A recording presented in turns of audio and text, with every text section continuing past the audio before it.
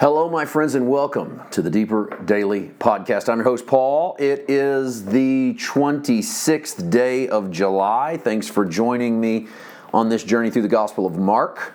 We are in Mark chapter 13 and verse 32. But of that day and hour, no one knows, not even the angels in heaven, nor the Son, but only the Father.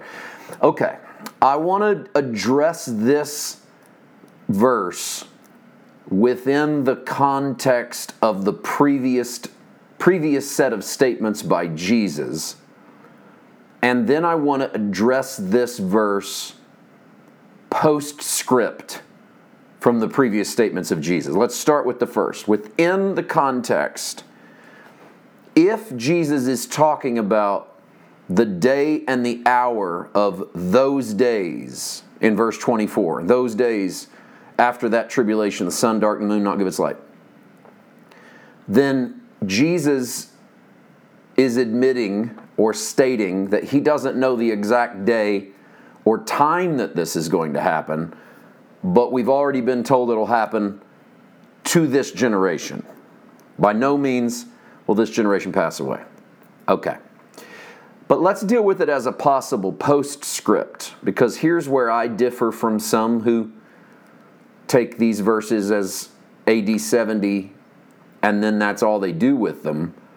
I actually believe in the strong possibility that after Jesus tells them in verse 30, this generation will by no means pass away till all these things take place. Then I told you yesterday, heaven and earth will pass away, my words will not. And Jesus is talking about the fact that there's going to be a new heavens and a new earth, and that's a guarantee. I think this is sort of a postscript to this conversation where he says, but of that day and hour, no one knows. What day and hour? I don't think he's talking, personally, this is Paul White talking to you, I don't think he's talking about simply the time of the coming of the end of their age. He's already gave them a time. He said it's going to happen in your generation.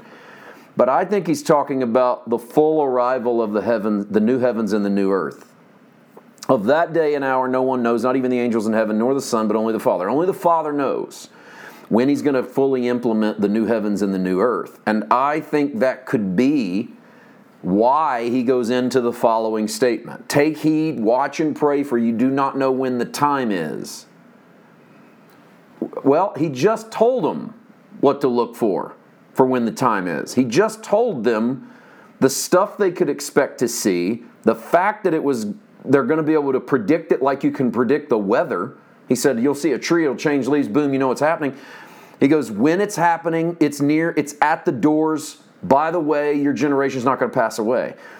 Why would he then turn around and get really confusing and go, watch and pray, you don't really know when it's going to happen? I don't think he's talking about the same event.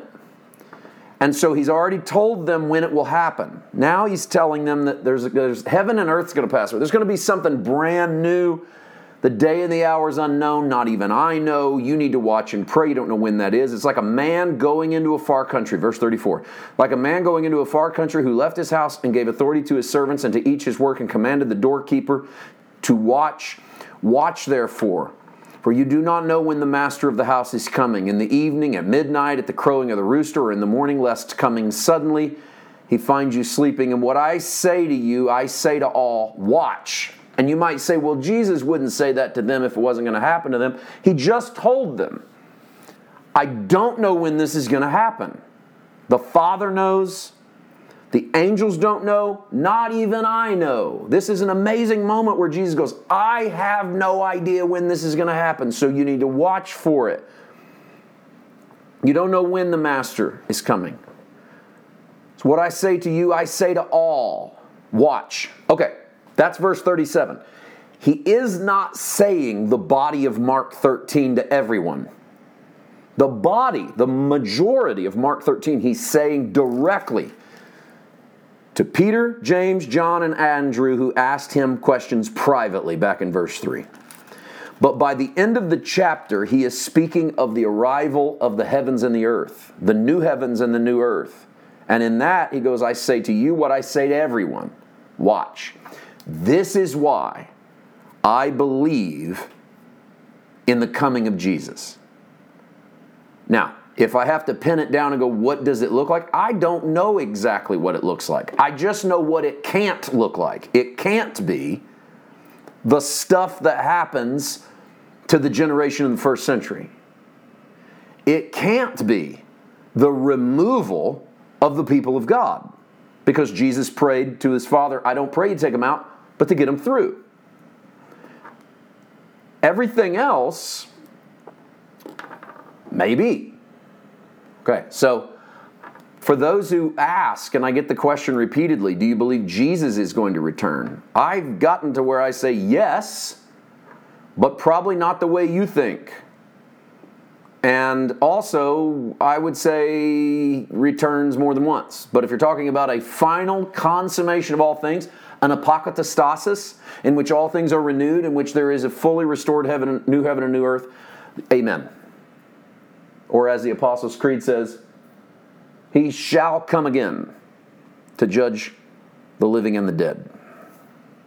Now, we just sort of blasted through the final 5 verses of Mark 13. I didn't intend to do that, but it felt like the right way to close that is to put that entire thing together. Tomorrow, we will turn into the 14th chapter. We will leave the little apocalypse, and we'll start to talk about the plot to kill Jesus. And we'll see you then. God bless.